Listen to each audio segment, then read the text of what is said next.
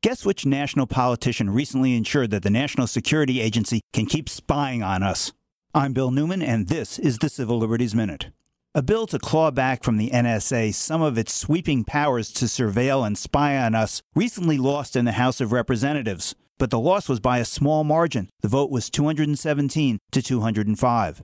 Those 205 congressional votes span the ideological spectrum. 111 moderate to liberal Democrats and 94 Republicans joined together to vote for this legislation proposed by Justin Amash, a Republican representative from Michigan. Contributing to the bill's defeat was the White House, which lobbied hard to protect the NSA from members of Congress who have qualms about the NSA's unbridled surveillance.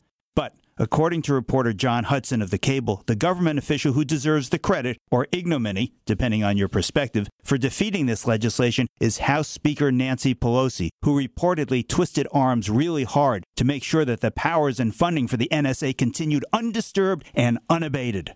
This vote was a loss for privacy advocates, but the 205 votes to demand restrictions on our government surveillance agencies is a hopeful sign, a strong indication of the groundswell in America to take back our freedoms and reclaim our privacy. We should not lose all hope. Contrary to William Shakespeare's lines in The Tempest, what's past is not necessarily prologue.